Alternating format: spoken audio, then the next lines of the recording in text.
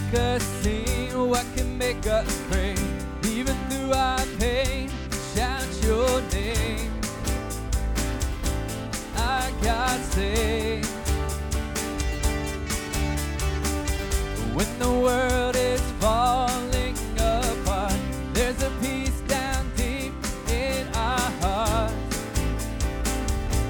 Our God saves.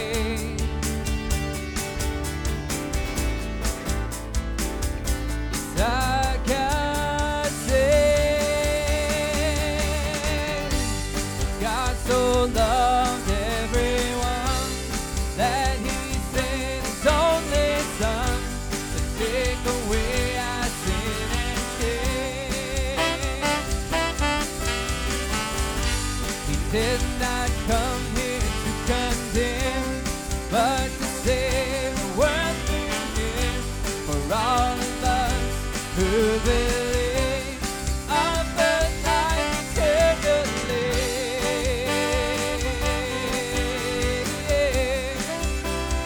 Life eternally.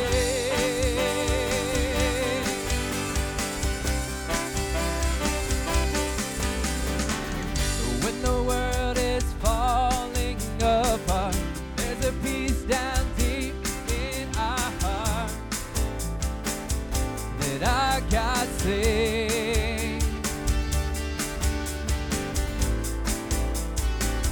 Yes, our God saves. Oh, God so loved everyone that He sent His only Son to take away our sin and shame. He did not come here to condemn, but to save the world through Him. For all of us who believe, He offers life eternally.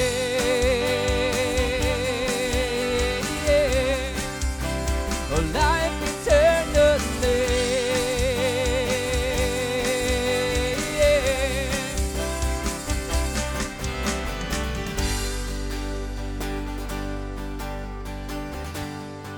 Sing hallelujah.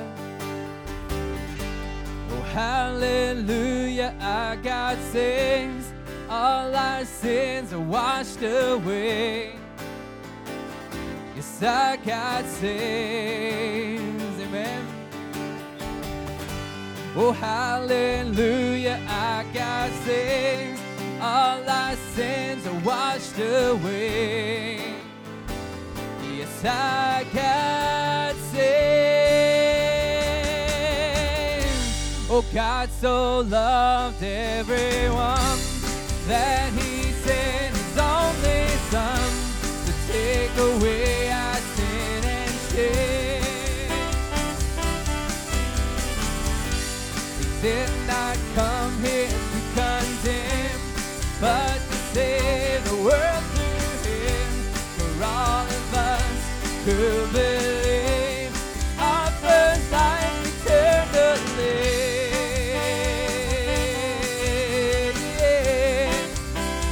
Life eternally.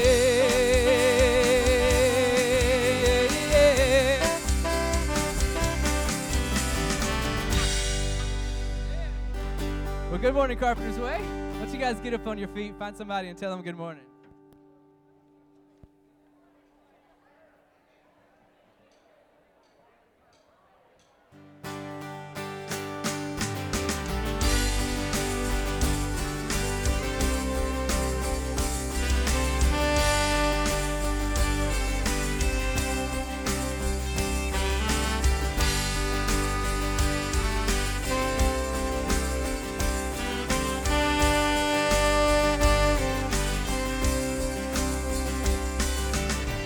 I find my shelter in you, my God, and there you give me rest.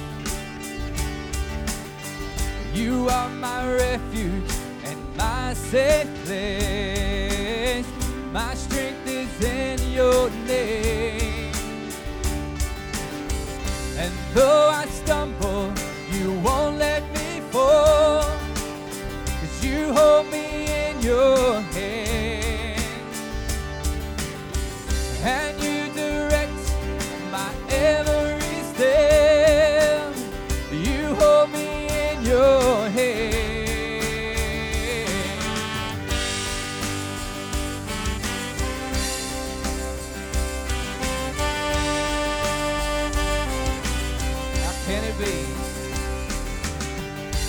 can it be, God, that you delight in the details of my life?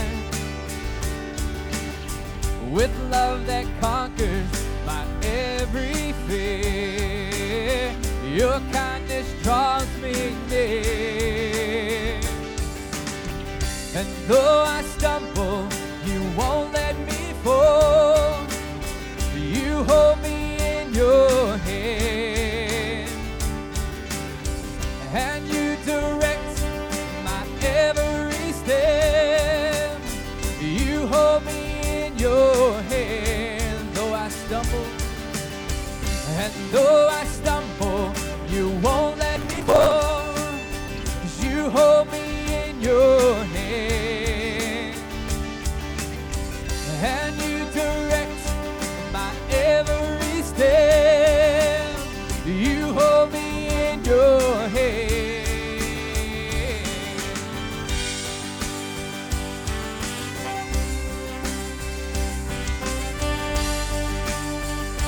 I stand, oh, I stand in your grace, and I praise your great name. Oh, I stand in your grace, and I praise your great name. Oh, I stand in your grace, and I praise your great name. Oh, I stand in your grace, and I praise your great name. I stand in your grace, and I praise your great name. Oh, I stand in your grace, and I praise your great name.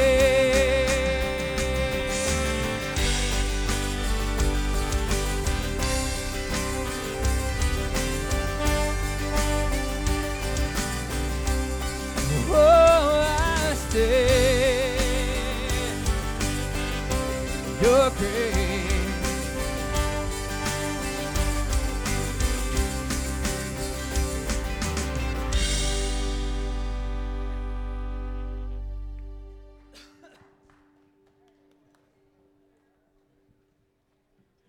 That is a great song, isn't it? Praise the Lord. So this morning, I'll introduce myself. I think most of you know me. I'm Robert Grimes, and I'm the part-time missions pastor here at Carpenter's Way, which I count that to be a really great honor to be able to do that. I love being involved in missions.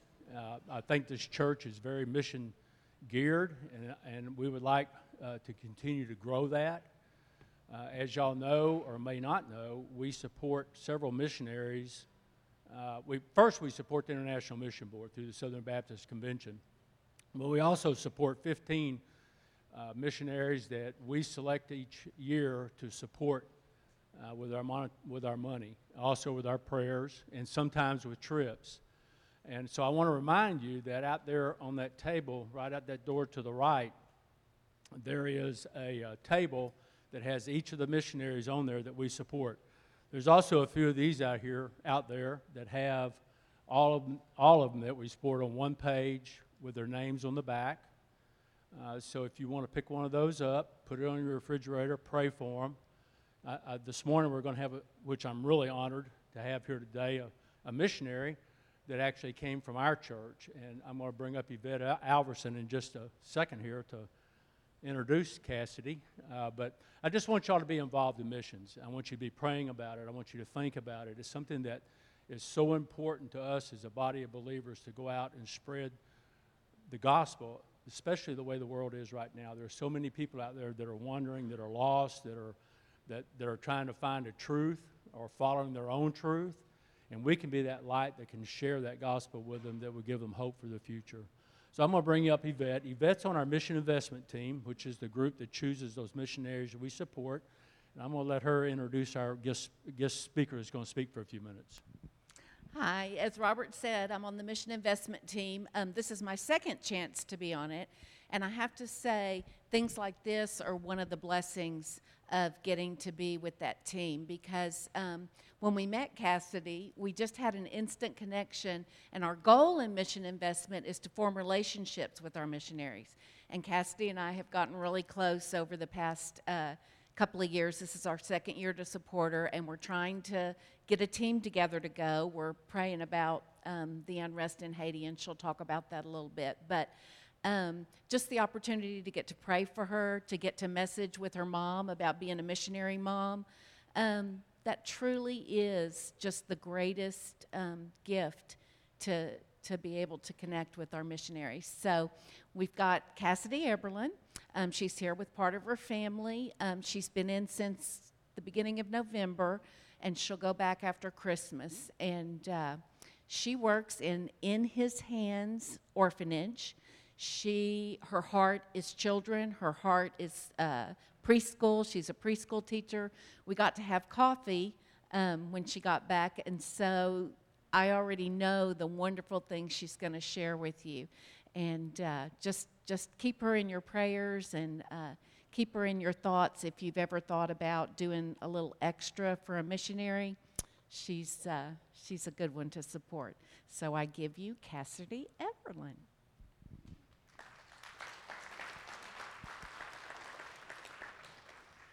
Hi, y'all.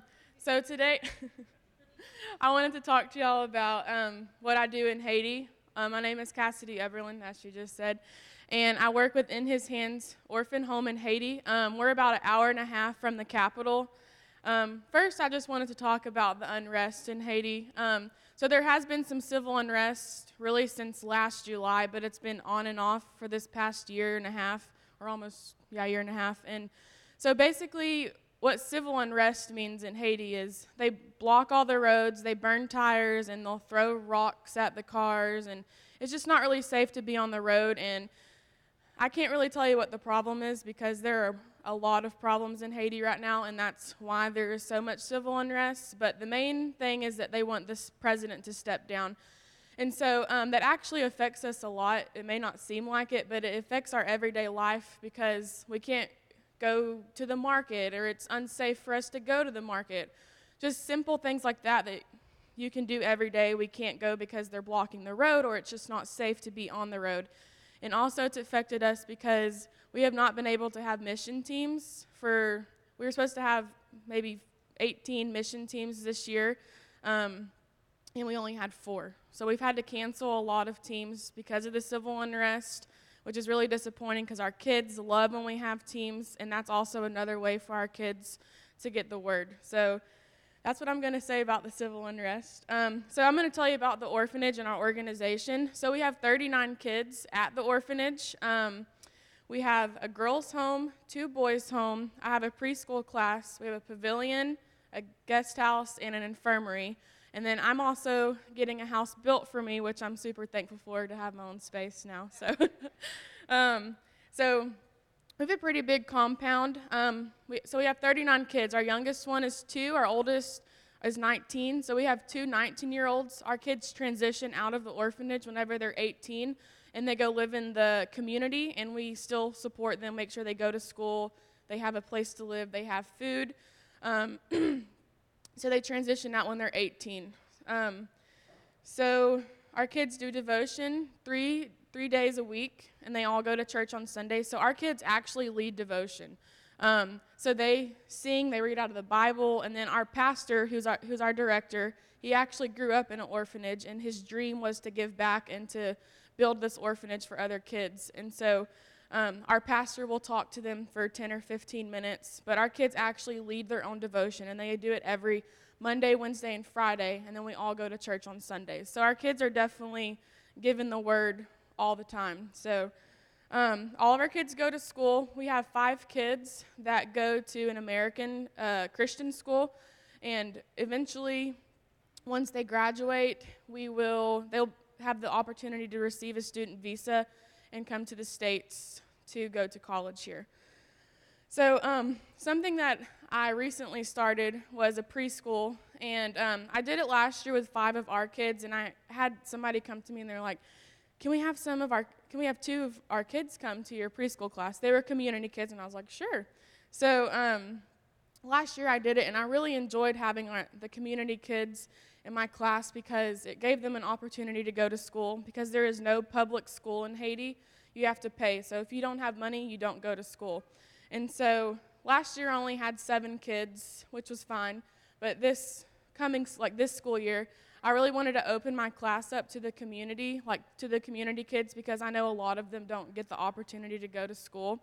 And I could also use that for a way to do devotions with them or, give them the word. And so at first, it was like a month before school, and I only had our 5 kids signed up to go to my school, and my mom came and visited, and I said, we have got to go find some kids to go to my school. And so we walked around the community, and I think I found 1 or 2, so I was up to 7. Well, the word got out, and I have 25 kids in my class now, and there is a waiting list for my class. I have people come to my gate all the time begging me to let their kids go to my school, but since I'm only one person, I can't do that physically and maybe mentally. And so I do have 25 kids. So I have 2 classes. One is for the toddlers, and then I have an older class, and it is a preschool, but I have 3 9-year-olds in my class because their parents came to me and said they had never gone to school, and so I wanted to give them the opportunity to go to school. And they don't know how to hold a pencil, they can't write their letters, they don't know how to spell their name. And so in my preschool, each day I do a devotion with my kids. With my little kids, it's a little bit more simple, just learning how to say, Jesus loves me, or doing a Sunday school craft, or we do a little bit more simple things in there. But with my older kids, we actually kind of go more in depth of, why does Jesus love me? And so we make little crafts, and we made one that said, Jesus is the light of the world, and it was a sun. And we hung it up, and I made them say it a million times because they don't speak English, but they learned it in English. And when we were done with it, I said, okay, now take it to your house, give it to your friends, give it to your family, do whatever, and go tell people what it says. And so I'm trying to teach them what they learn in my class, take it out. We learn how to pray each day. So I'm hoping what they learn from me, they'll take home with them. So I am praying about possibly getting help, a helper for me, an extra teacher. And I'd also like to provide one meal for them, just a plate of rice and beans.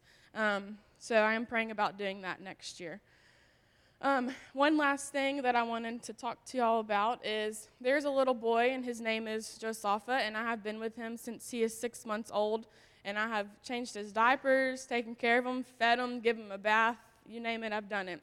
So there was just an instant connection when I met him, and I actually, the first week I met him, I texted my mom and I said, I'm going to get guardianship of Josapha one day. So when I go back, I'm going to start that process, and so pray for me about that because it's not easy and it's long and it's expensive. So please pray as I start that process with Josapha. I just want to say thank you, because without Carpenter's Way support, I cannot be in Haiti. I can't do my preschool class. I can't run the guest house. I can't be in Haiti. So without Carpenter's Way support, I cannot be in Haiti. So I just want to say thank y'all. And I have a table outside, so after, if you want to come, and I have some prayer cards that have the kids on them, and I have a flyer and some stuff. So after the service, if you want to come and see me and ask me questions, I'll be out there for a few minutes. And now I have a video to show you. So thank y'all. Peace, bring it all to peace. The storm surrounding me, let it break. At your name, still, call the sea to still, the rage in me to still, every wave. At your name, Jesus, Jesus, you make the darkness tremble. Jesus, Jesus,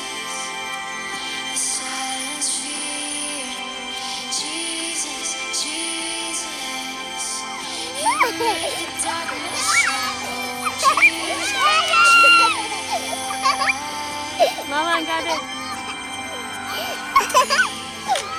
Cause bones to live, cause lungs to sing once again. I will praise Jesus, Jesus. You make the darkness tremble, Jesus, Jesus. You silence fear, Jesus, Jesus. You make the darkness tremble, Jesus, Jesus. Jesus, Jesus. You make the darkness tremble, Jesus, Jesus. You silence fear, Jesus, Jesus. Jesus loves me. Jesus, Jesus.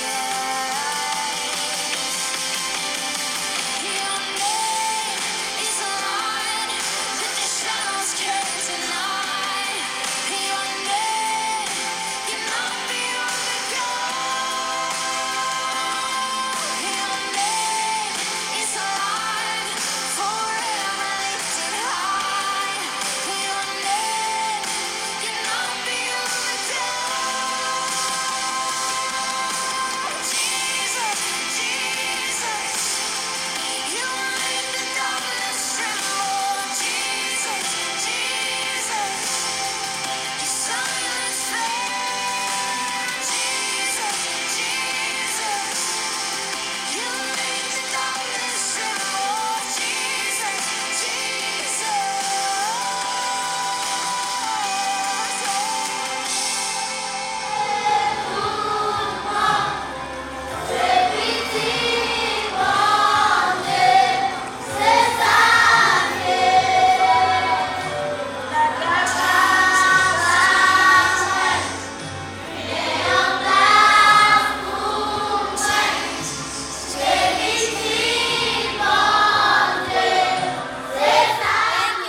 Carpenter's win.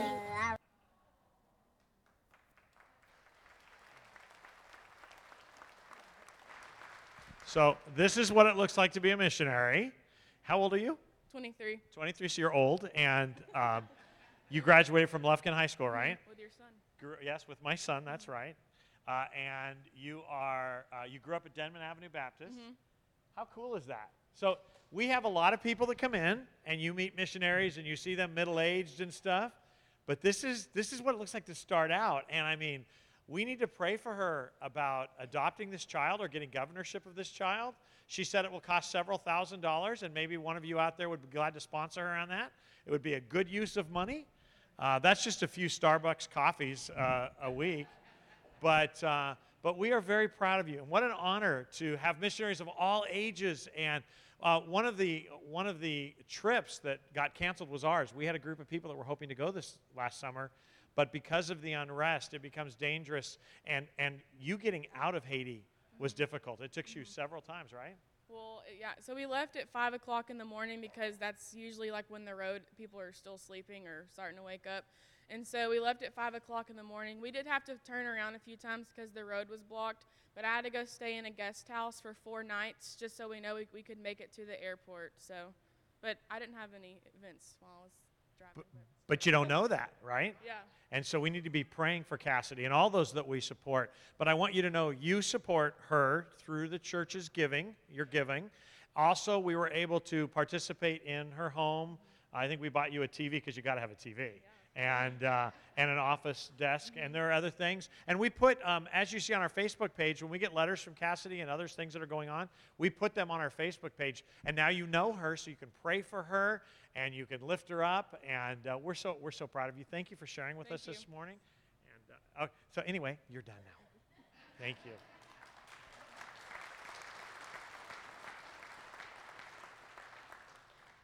Isn't it a privilege to participate in ministry with people? Gosh, I love that. All right. Okay, so we already welcomed you. Glad you're here. I hope you had a great Thanksgiving. I want to take a couple minutes and do some announcements, and then we'll get on with our service. I want to mention that Selah Burns has become a member. We're glad to have you, Selah, and others. We'll have another membership class at the beginning of the year, so just want to highlight that. As Christmas is coming, thank you, you guys who helped with Operation Christmas Child stuff. We had just under 12,000 shoe boxes given in our area. That's a little over 1,000 more boxes than last year. We filled 2.5 semi-trailers, and Chastity Overby oversees that. She's not here today. But, man, we could not do that without your backs and your willingness to volunteer and serve. And I just want to thank you. Every one of those boxes represents a child somewhere in the globe that will hear the gospel. It will be joined by about 1 million other boxes. And Samaritan's Purse does such a good job in evangelizing as well as follow-up. So thank you for that. Thank you for coming on Tuesday night to Agape Feast. It was so fun. We had the room full. And now as we turn our eyes towards Christmas and celebrating the birth of our Lord, we're gonna jump neck deep in that. In fact, Tuesday night there's a ladies' event. And that's going to be in this room. So, guys, after this morning service, we're going to have communion at the end. After this morning service, we need to just push these chairs to the side and these chairs to the side. We're not going to stack them, but I need some guys to help. And then we're going to bring about 17 or 18 tables in, and then we're going to put chairs around them because we've got a large women's event this year, dinner coming up Tuesday night, and we just need to set up for that. So, gentlemen, after communion, if you'd hang around just a few minutes, and then we'll get you back to Bible study, and you can get to a seat. Make sure you greet Cassidy and give her a hug, and tell her you'll pray for her. Where's Mark Strong? Mark, why don't you come up? Mark is one of our elders and on our personnel team has an announcement, and then we will pray for our offering. Thank you. Good morning. Just a reminder, today is the last day we'll be taking up a staff love offering for our staff. And, I was reminded over Thanksgiving, I was visiting with some relatives, and they were talking about, we're having all this unrest and these problems in our church. And they ended by saying, well, I guess that's just the way it is everywhere. And I had to pop in and say, no, not really. And it just made me really thankful for what we have here at Carpenter's Way. And, our staff and support staff are a big part of that. They keep us focused on the main thing, which is God and His Word. So this is really the only time of year that we have a chance to show our appreciation for that. So if you have a chance, just drop something in the plate, and I know they'll appreciate it. Thank you. I'm going to ask our ushers to come forward at this time and to prepare for our offering. I know we have some visitors today, and the only thing we ask of you this morning is that you not participate in our offering. That's for those of us who attend here regularly. Family, what you saw this morning in Cassidy is part of what we give towards. It's about 15 to 16% of our budget that goes towards missions, that leaves this building right off the top, and we're very excited to participate. And so thank you for your faithful giving, and we appreciate that. Again, if you're visiting, just pass the plate as it comes by. We don't want you feeling obligated. This is for those who attend here regularly. Let's commit the rest of our service to the Lord. Father, thank you for raising up harvesters, young men and women, and old men and women that go and serve you full time, leave the comfort of their home. When we want to fly, we get nervous about the safety of the flight, but we get there 2 hours ahead of time. We don't even think about what could happen on the road down there. And Cassidy had to plan 4 days worth, and I can't even imagine how being an American kid, you live on a schedule and not having one. Father, thank you for her heart, Lord. Thank you for her heart for people. And she's fallen in love with this little boy, and if you would see fit, Father, for her to adopt this child or get guardianship, that's what we ask for her, Father. We ask for this young man that he would grow up in her home, that he would learn to love her God. That is not an easy task, but it is one you are calling her to, and we pray for courage. We pray for the financial resources she needs for that. We pray that you would raise up men and women who'd want to sponsor her and continue to support her. And I pray also, though, Father, that she'd have a blast with her family over these holidays, and that she gets to go to Chick-fil-A and drink Dr. Pepper, because soon she won't have that anymore. And I thank you for the little gifts from you. As we turn our face now, Father, towards your word and towards worship and totally away from the world, I pray you'd speak to us and encourage us. And Lord God, thank you. And we pray for those that are away at Thanksgiving, and give them safety as they come back. And I just pray for a wonderful season of Advent. we commit our service to you and our lives to you and ask you to speak to us. In Jesus' name we pray. Amen.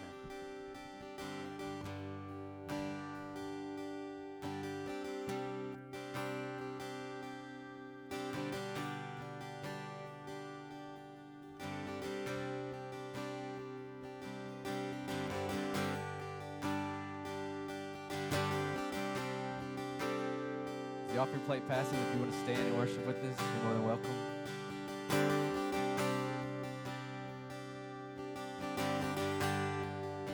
Worthy of every song we could ever sing, worthy of all the praise we could ever bring, worthy of every breath we could ever breathe. We live for you.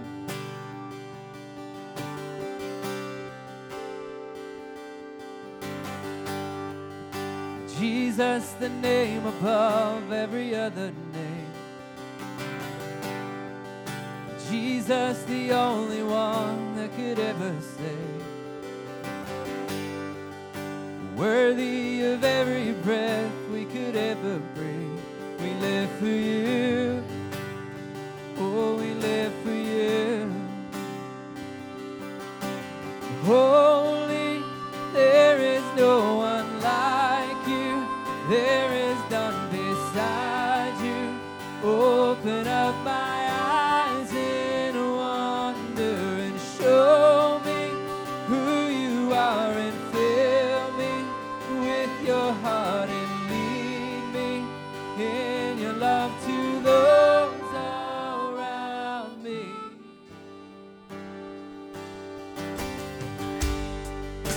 Jesus, the name above every other name. Jesus, the only one that could ever save.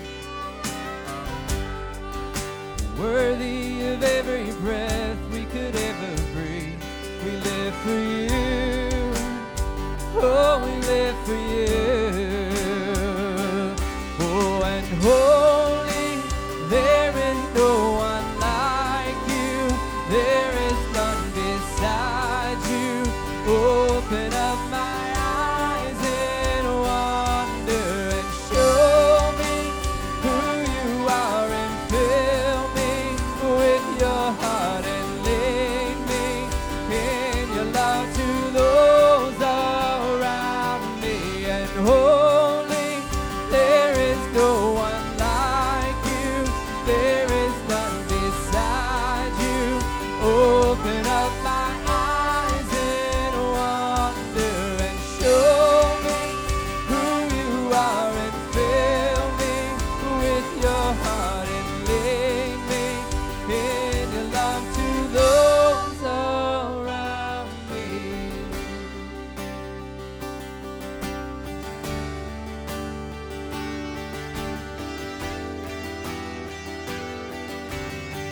I will build my life. And I will build my life upon your love. It is a firm foundation, and I will put my trust in you alone, and I will not be shaken, and I will build my life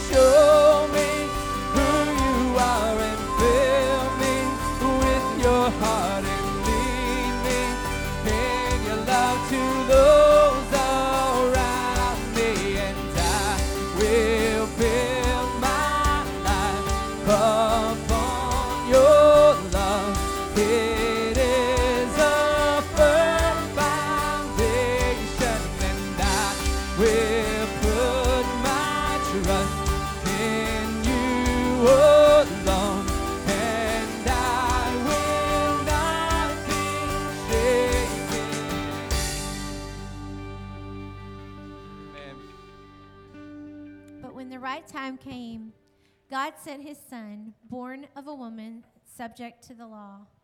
God sent him to buy freedom for us who were slaves to the law, so that he could adopt us as his very own children. And because we are his children, God has sent the Spirit of his Son into our hearts, prompting us to call out, Abba, Father. Now you are no longer a slave, but God's own child. And since you are his child, God has made you his heir.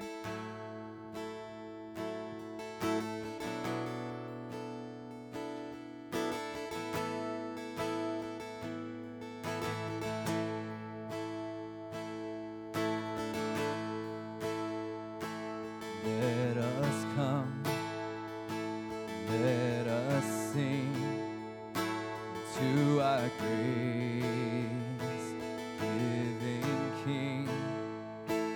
Boldly come to our Christ, who understands what it's like to walk the earth as a man and overcome all our sin. He was born unto us. Hallelujah.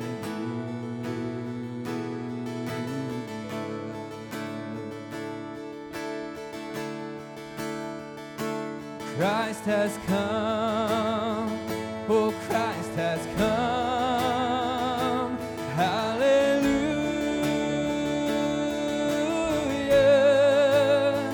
So let us sing and praise the King. Hallelujah.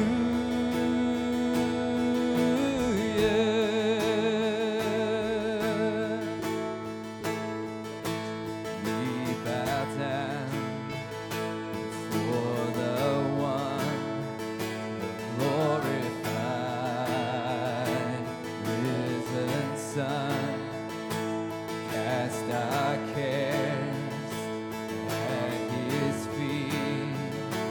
Christ the Lord, highest priest, wonderful Counselor, Prince of Peace, Savior.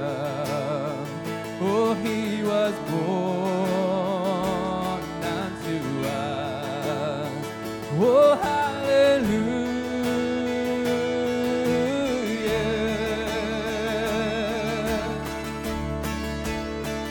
Oh, Christ has come. Oh, Christ has come. Hallelujah. So let us sing and praise the King. Hallelujah.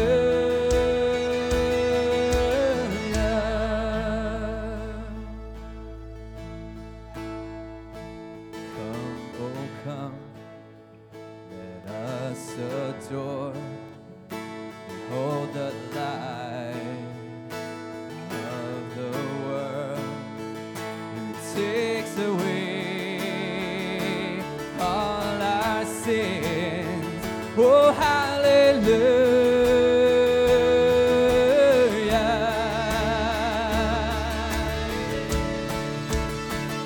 Oh, Christ has come, that Christ has come.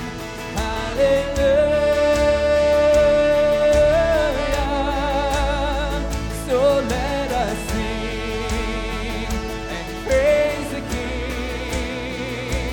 Hallelujah.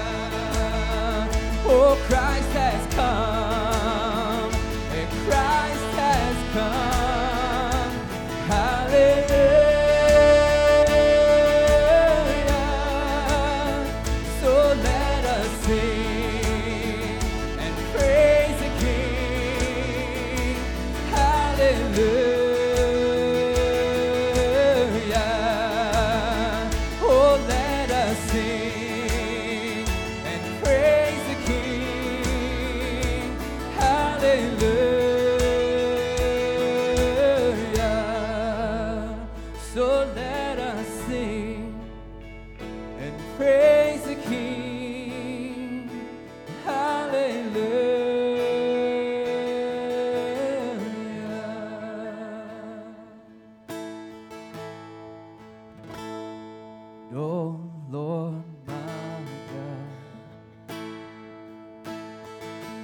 When I in awesome wonder consider all the worlds thy hands have made,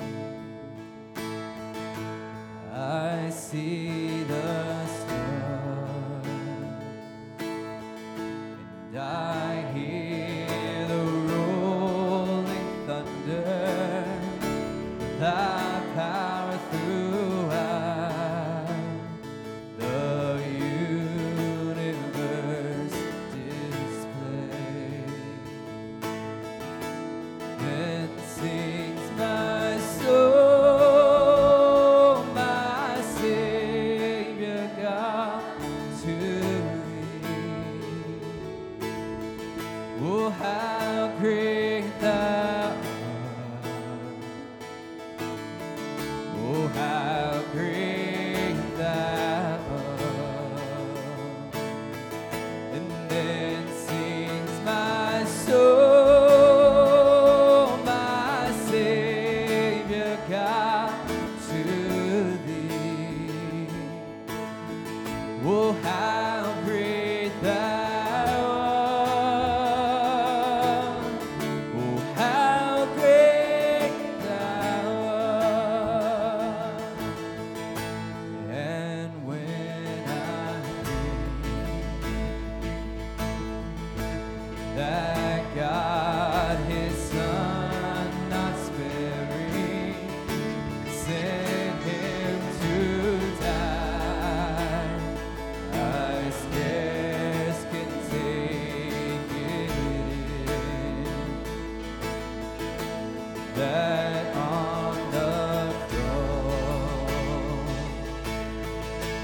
my burden gladly bearing, He bled and died to take away my sin. Then sings my soul, my Savior God, to thee. Oh, how great thou art! Oh, how great thou art! And then sings my soul, my Savior God, to thee. How great thou art!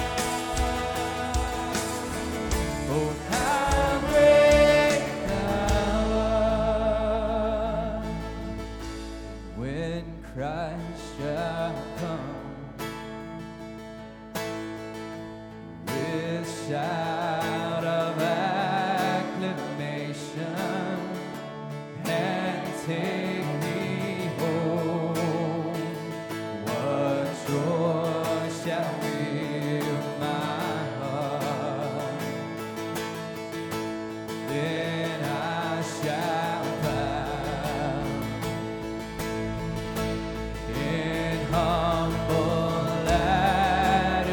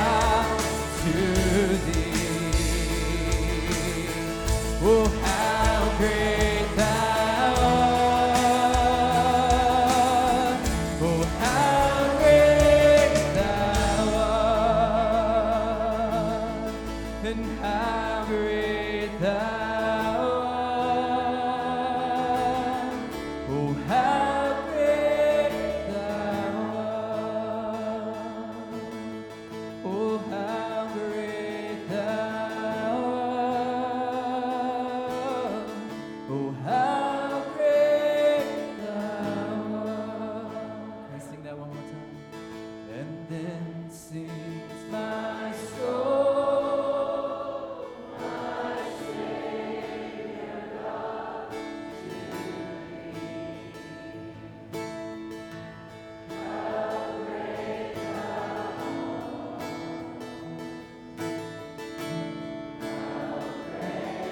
how great thou art. And then sings my soul, my Savior God, to thee.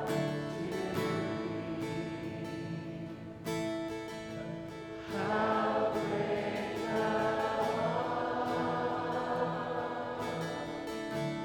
how great Amen. You may be seated. We'll dismiss the kids to GPS at this time. In the short time we have together this morning before our time of communion, I'd like to take a few minutes and reflect together on something Jesus said over and over to those that were following him during his ministry. We have been, for the last year, in a study of the life of Christ from the Gospels. We're taking all 4 Gospels and kind of trying to put them in a timeline. And it's been a great study. We're going to take the next few weeks off. We'll pick that up again in January.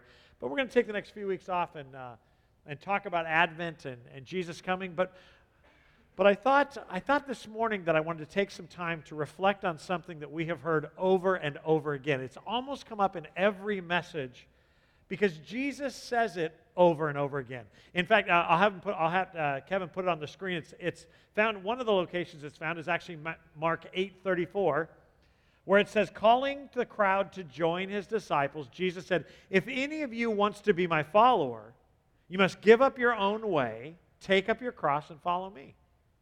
This is by no means an unfamiliar statement to you. Jesus says it over and over again in the Gospels. In fact, it's found in almost identical wording in 3 of the 4 Gospels. Jesus says it on multiple occasions at different times to multiple different crowds during his ministry. It's not unfamiliar to us in this time of history because probably many of you have gone to a church camp as a teenager or some sort of VBS program where that is the theme, or surely you've heard a pastor or a Bible study leader make reference to it one time or another. But while this statement is not unfamiliar to us, I don't know how seriously we take it or even how to take it seriously. I mean, really don't know what it means to put your selfish ambition aside, pick up your cross, and follow Christ. I mean, does it mean that we should be willing to give up football on Sundays if it conflicts with church gatherings? Does it mean that we should give up alcohol because Christians don't drink? Is that what it means? Does picking up your cross and putting your selfish ambition aside mean that you literally build a cross, put wheels on the back of it, and walk across the country? Because surely we've had evangelists do that for the past 100 years to make a statement and to be in the paper. To be honest, I'm not sure that we really think about it enough to really actually personalize it. But what we do know is Jesus was very emphatic about it. It seems to be almost a summary statement of his ministry. When he was talking to people that were following him, it seems to be the next level call. I mean, look at it again. Calling the crowd to join his disciples. He said, if any of you wants to be my follower, you must give up your own way, take up your cross, and follow me.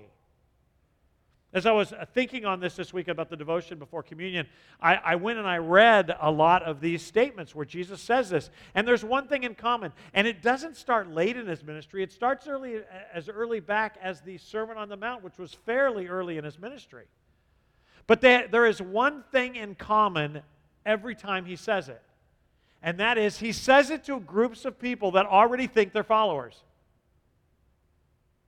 He says it to people that are already there as a crowd, listening to him teach, and most of which, if you study the context, actually consider themselves disciples of his or making him their rabbi. That's the guy, and of course we have the English understanding of that, but in Jewish culture, to make somebody your rabbi is to say, I'm going to buy into that guy's philosophy of life. I believe the things he teaches. In fact, I'm going to emulate his life with mine. I am going to become what he says I should be.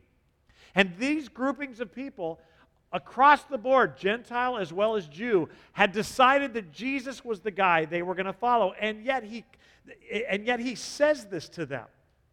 If any of you wants to be my follower, and in Mark it says, and I'm pointing at the back because that's where I see it, but he's inviting the crowd to join his disciples.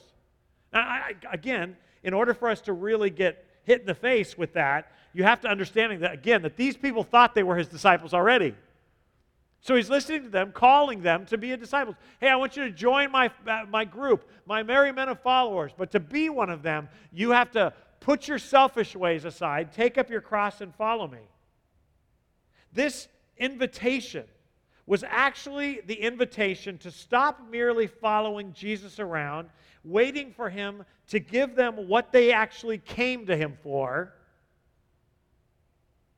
whether it be a healing, food, love, nationalism, whatever it is that they were following Jesus to get, he's actually calling them to put that thing aside, leave that behind, and become a fully invested, committed disciple, which required doing life and having the value system and having the worldview of the one you're following. It's a radical call that if you really want to be with him, you're going to have to give up your own way of thinking, of living, of what you expect from this life, and live for him.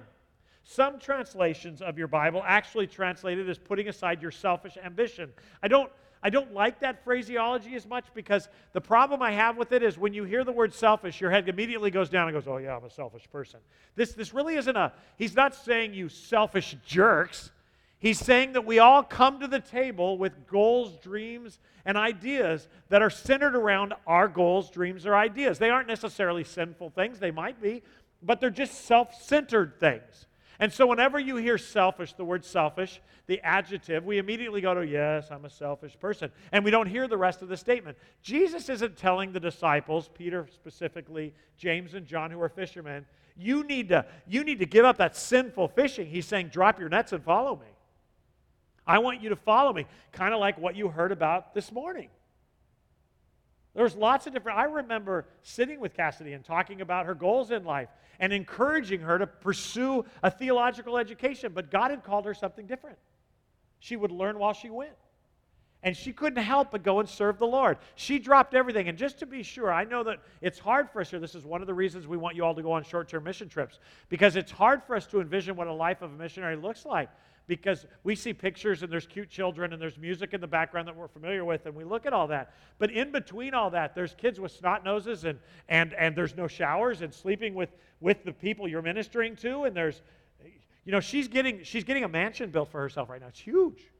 It has one bedroom and a shower that probably looks like a bucket. It's going to be great. The truth is, she comes home. I asked her, I said, what are you enjoying most? And after your family. Save that. But I asked her what she was enjoying. She said Chick-fil-A and Dr. Pepper. I mean, if you ask any missionary who's been across the globe, they'll tell you, well, it's a little less common now because you can get a hamburger just about anywhere, but a hamburger or, you know, brisket, a good set of ribs, you know. They miss the food, the culture, the safety. I mean, you are on task all the time when you're on the mission field. Here, after a day of ministry, we go home and I lock my door and I can turn on my TV and I can pretend I'm just like everybody else, if you understand what I'm saying. I mean, that's what it looks like. As we've studied the teachings of Jesus and the life of Jesus together, I've told you over and over that I've stolen the term from the Bible Project, which says this kingdom that we've chosen to be a part of and been invited to be a part of is an upside-down kingdom. Everything your gut tells you is probably wrong. And it includes this. In this upside-down kingdom that we have been adopted into, the world and actually some pastors in churches and authors that claim to be Christian actually tell you to find people and supporters and philosophies and even religious leaders that will help you accomplish your own dreams and desires, that will help you live your best life now. And I know half of you are going, oh, I know what he's talking about. That's just one guy among many that are telling people that. I encourage you to be critical thinkers when you buy a Christian book on self-help. Pop Christian psychology is still psychology. It's you helping you. Jesus is saying, give that up. What Jesus is saying is, if you want to be in my discipleship troop, if you actually want to be my follower, you're going to give up your best life now and serve me. Over the next coming weeks, we're going to talk about what the Advent, the word Advent actually means the coming of Jesus. And there's actually 2 volumes to that story, and we only think of one. We think of the Advent, what the Jews were thinking when they were looking forward to Jesus. And I'm going to tell you the big idea of the next 2 weeks' messages, but you still have to be here. And next week, we're going to talk about what the Jews were anticipating in their Messiah. And just so you know, everybody was looking forward to his coming. They just didn't like it when he got here. But they were looking forward to his coming. It is reasonable to believe, as Rich Mullins, the late Rich Mullins song sings about, it is reasonable to believe that the Jewish children prayed for the Messiah, and every young lady prayed that she could be the mother of the Messiah, if the prophets were right. We're going to talk about the Advent and what they were looking forward to and why they were looking forward to it. And then in 2 weeks, I want to reintroduce you to the fact that you are in an Advent of Jesus, but we don't do it because we have such good lives now. But we should be like John was at the end of Revelation, come Lord Jesus, Maranatha. Our Lord didn't come once, he's coming twice. And our great hope, and look, you know that I grew up under Tim LaHaye, appreciate Tim LaHaye, but you understand that after Tim LaHaye and many of the modern day prophets, as they call themselves, they turned to the great hope of the church, that is the return of Christ, into the great terror of the world. The truth is, it's become terrorizing since the Left Behind series, that bad movie series in the 70s, but that is the hope of the church. The hope of the church is not to put your wealth in today, but to put it in the future. And that is very important for us to understand if we're going to pick up our cross now. Because the question that the Christian might ask is, well, when do I get mine? Well, that's awful selfish, Pastor. Can a Christian ask that? Yes, because Jesus said, I'm creating yours for you right now. I go to prepare a place for you. Seek the kingdom of God. Store up for yourselves treasures in heaven. We look forward to what we're going to receive, while right now we pick up our cross and follow him. But if you're not looking forward to the advent of Jesus that is yet coming, and I'm preaching 2 weeks' message, but you have to come, because that's what Christians do. But the truth is, we have to get ourselves to the place where we really believe he's coming back. Or we're going to be with him, and either are just equally as glorious for a child of God. If you read the Gospels, you can tell that Jesus obviously means it. He's not being cute by half or being metaphorical when he says, pick up your cross and follow me, or put your selfish ambition aside and follow me, because that's what he did. What is really neat is when I just said that Cassidy is a good example of that, and she didn't, I should have her sit right up here with a spotlight on her, because that would make her very comfortable, because she's kind of you can tell an attention hog from the way she talks. But the truth is that the Bible gives us many examples of this. That's why we study the Scriptures. That's why you should study the Old Testament, because it gives you examples of people who struggled with living for themselves and not understanding God, but in the end surrendered themselves. There is an Old Testament character that I want to concentrate on this morning, and some of you are going to freak out when you realize who it is, because I said Old Covenant or Old Testament character. Kevin, would you put her picture on the screen, please? Go back to that. That's it. I know some of you are going, what, did you paint that, Mark? No. Her soon-to-be adopted child painted it. I'm kidding. That's actually one of the oldest pictures we have of Mary. Let me read for you her story. This is a painting that was passed around from church to church. We do not know much more than that on it.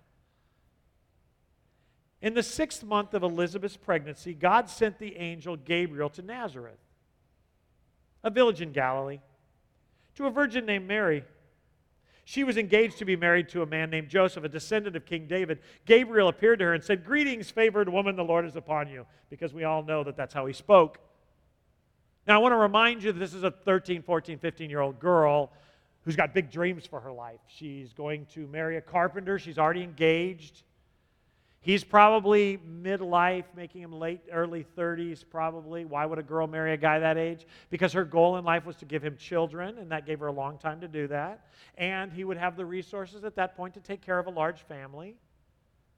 So she's excited about that. She's excited to live in a no-name town. And I can't actually give you a really good example of what Nazareth was. You've heard the jokes. Can anything good come out of Nazareth? This is what they said about Jesus as a joke. Just to give you an idea, it'd be like Zavala, I guess.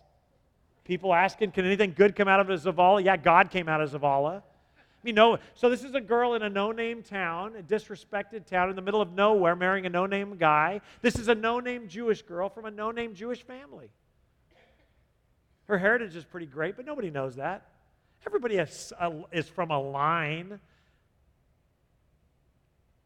Gabriel appears to her and he says, "Greetings, favored woman, the Lord is upon you. He's with you." Her response, confused and disturbed. I love that. The Bible is full of understatements. This is an understatement. It'd be like you going home this afternoon and preparing to come back at 4 o'clock and help us decorate the church. That was an advertisement. But it'd be like you going home this afternoon, you make lunch for your family, you turn on the Dallas Cowboy game, you have big hope. No, they're not playing today. Houston or somebody else who's playing, your favorite football team, you have great hopes of them winning. And when they do, your team that you shouldn't be betting on wins, and you'll make a big win and you can pay for Christmas. How dare you gamble?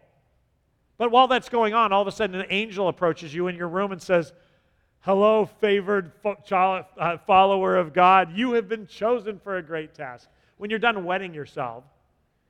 It says that she was confused and disturbed. Of course she was. She had no expectation of an angel approaching her that day. Mary tried to think of what he could mean. Favored? Hello? The Lord is with me. What are you talking about? "Don't be afraid, Mary," the angel told her. I'm so tired of angels telling people that. It's such a dumb statement. You're floating. This is not normal. Hello? What do you mean, don't be afraid? "Don't be afraid," he told her, "for you have found favor with God. You will conceive and give birth to a son, and you will name him Jesus. He will be very great and be called the Son of the Most High. The Lord God will give him the throne of his ancestor David, and he will reign over Israel forever. His kingdom will never end." Mary asked the angel. Now, while this is all going on and you and I are celebrating the birth of our Lord and we can hear Christmas songs in our heads, Mary's thinking about one thing. "I've never been with a man, sir. How is that going to happen?" How do I know that? Because that's the question she asked. She no longer is wondering why somebody floating is in front of her, or why he's glowing, or why she's favored. Now she's asking the question that everybody resorts to. You want to know if she's a normal girl? That's a girl question. How can that be? Because I'm a virgin. The angel replied, "The Holy Spirit will come upon you. The power of the Most High will overshadow you. So the baby born will be holy, and he will be called the Son of God. What's more, your relative Elizabeth has become pregnant in her old age. People used to say she was barren, but she's conceived a son and is now in her 6th month, for the word of God will never fail." Mary responded, I love this, "I am the Lord's servant. May everything you have said about me come true." And then the angel left her. This is crazy. This is insane. Before we even get to what it's going to cost her in her life, and now you and I can look back at what it cost her, before we even get to that, this is an insane thing for a young teenage girl who has never been with a man, who is engaged to be with a man, and the engagement is like a pre-marriage marriage where you can't have sex with him for a year, so she's staying faithful to that. She lives in a very Jewish community. We know that because they want to stone both of them to death for committing adultery because she's pregnant and they're not married yet. This is going to ruin her life, folks. But even before they get to the ruining her life and her dreams thing, she just went from being excited about a guy named Joe that she was going to marry and have little Joes with, and actually raise a nice little family in a no-name town and periodically go to Jerusalem as they're, for festivities. She is now uprooted because God found favor on her. Think about that. Well, thanks for choosing me. This isn't the lotto, family. This is a calling. This young Jewish girl had plans for her life. And one ordinary day, her life's interrupted by an angel who says, "Greetings, favored woman, the Lord's with you." And it left her confused and disturbed because she is a virgin. After regaining her composure, she brings up the virginity question, to which the angel tells her she is about to be impregnated by the third person of the Trinity, regardless of her virginity, and that this will happen by the very supernatural power of God. He then tells her that her son is going to be the one she and her people have prayed to forever, for thousands of years actually, the Son of God, the Holy One, God Himself, And he then tells her she will know this is true because he realizes it's unbelievable if she goes and checks out her barren old woman cousin or relative who is pregnant with a child too, another miraculous event. See, that's something we don't think about in the story. I know that we love the romantic story where when Mary shows up, John the Baptizer, jumps in her womb. He leaps. We love that part of the story. But have you ever asked yourself why the angel tells her that Elizabeth is pregnant? Why does God bring that up? Why does he impregnate her? It isn't just so John the Baptizer could be birthed. Actually, it isn't so they become friends. He does it so that she could know she's not just having a bad dream from the pizza she had the night before. God always tells us how to validate his promises and his weirdness in our lives. I mean, this is unbelievable because it's not believable. What God asks of her because she's favored and chosen is simply not possible. But what does Mary say in response to this ridiculous, crazy, unheard of, personally painful, unexpected calling on her life? I am the Lord's servant. May everything you have said about me come true. Wow. In other words, in Zavala's turn, bring it.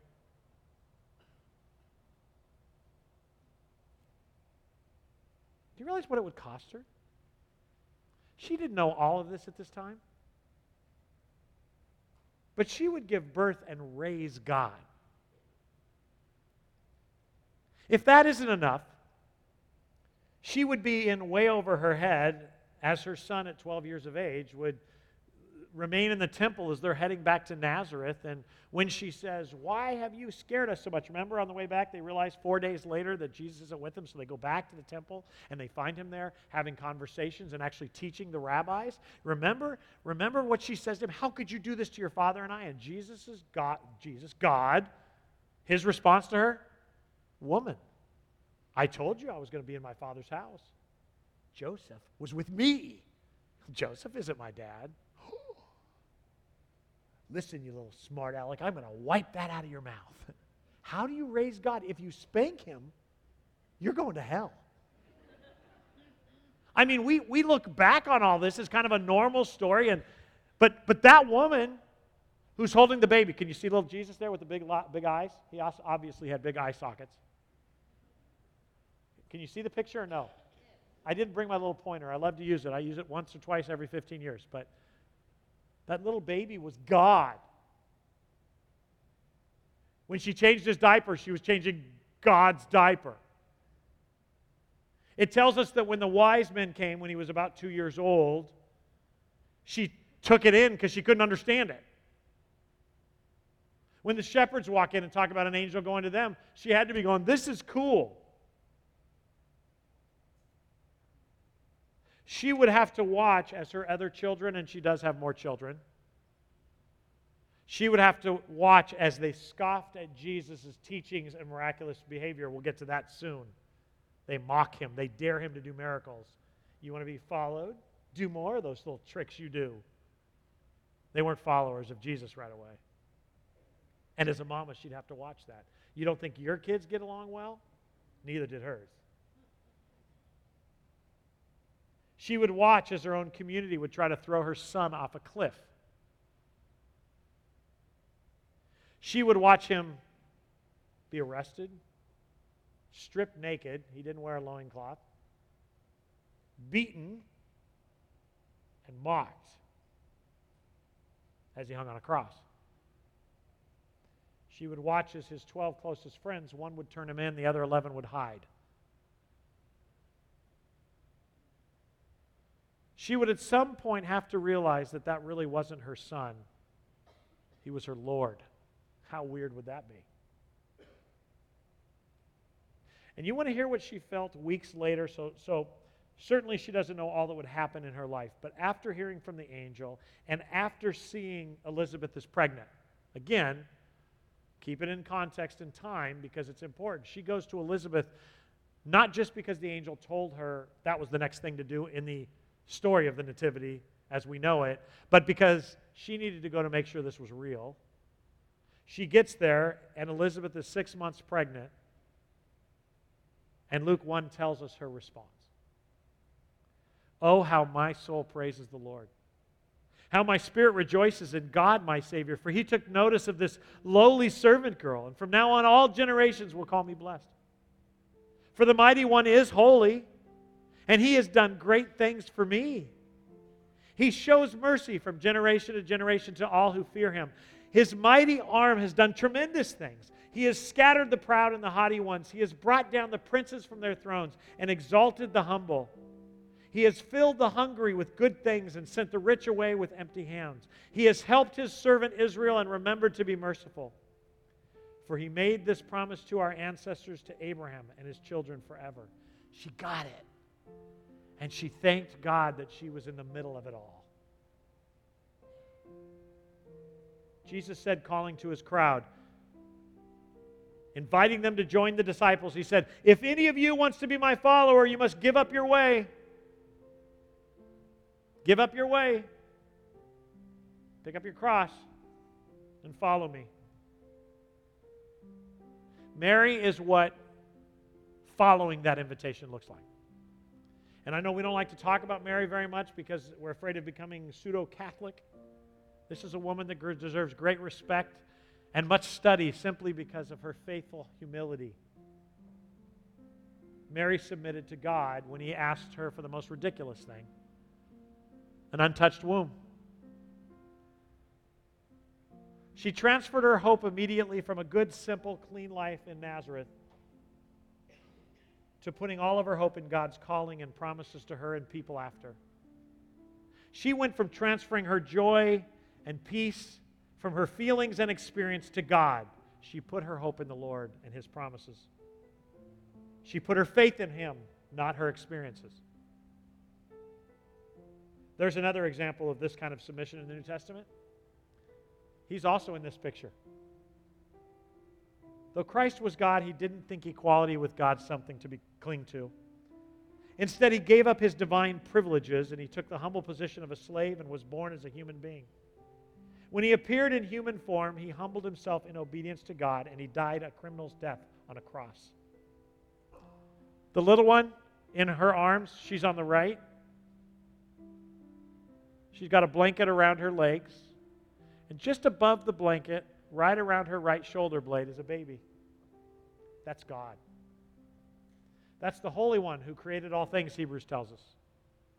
That little baby is the one that the Jehovah the Father says in Hebrews chapters 1 through 3, he bows to and said, your throne, O God, rules forever. He's the one who spoke the world into existence. He's the one who actually chose you to be his child. That little baby in her arms that threw up and pooped, that was God. That was God. And he came to tell us how much they loved us, they being the Trinity, and how badly they want to fix what we broke. That through himself and his death on the cross, and he humbled himself to death, we too can be saved. That's what Christmas is really about. The story is only important because it exemplifies what he asks of you. Everything. I am sorry you've been lied to. Those of you who got saved being told that your family life would be better haven't read the story. Or that life would be easier, you haven't read Hebrews.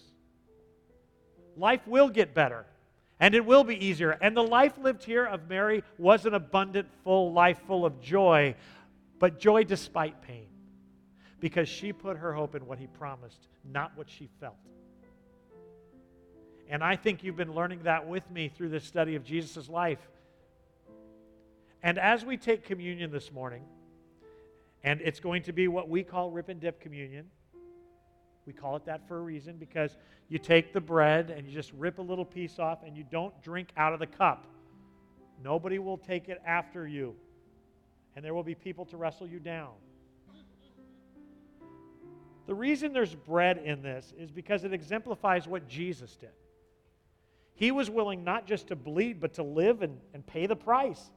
When Jesus said, if any of you wants to be my follower, pick up your cross and follow me. He's saying, pick up your cross and follow me. I've done this. I still do it. I've been there. I am doing this. I want to go home and have dinner. I want to watch TV. I want to chill. I want to go sit next to my Father's throne. I want to party.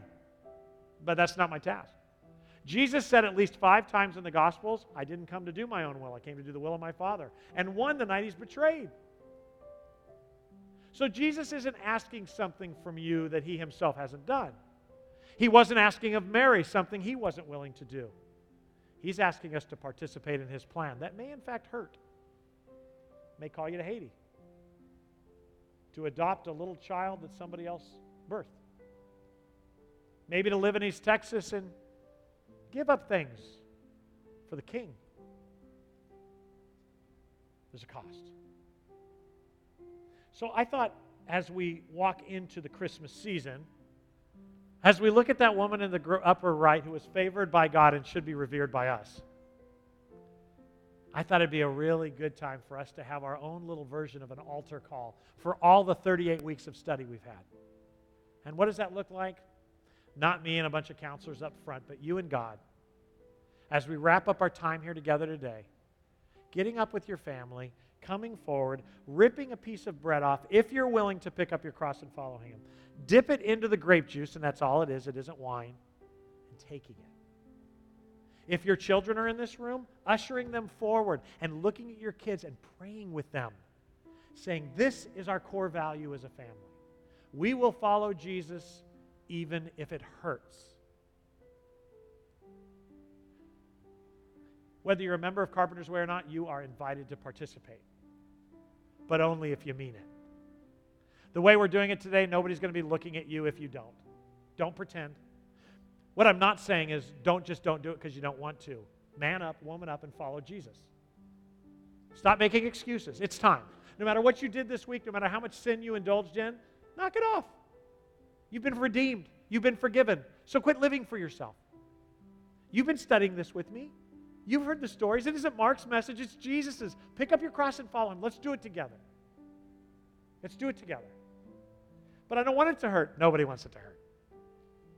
But at least this pain will end shortly and we will go home. When our Lord returns for us or we go to join him, and there will be great joy.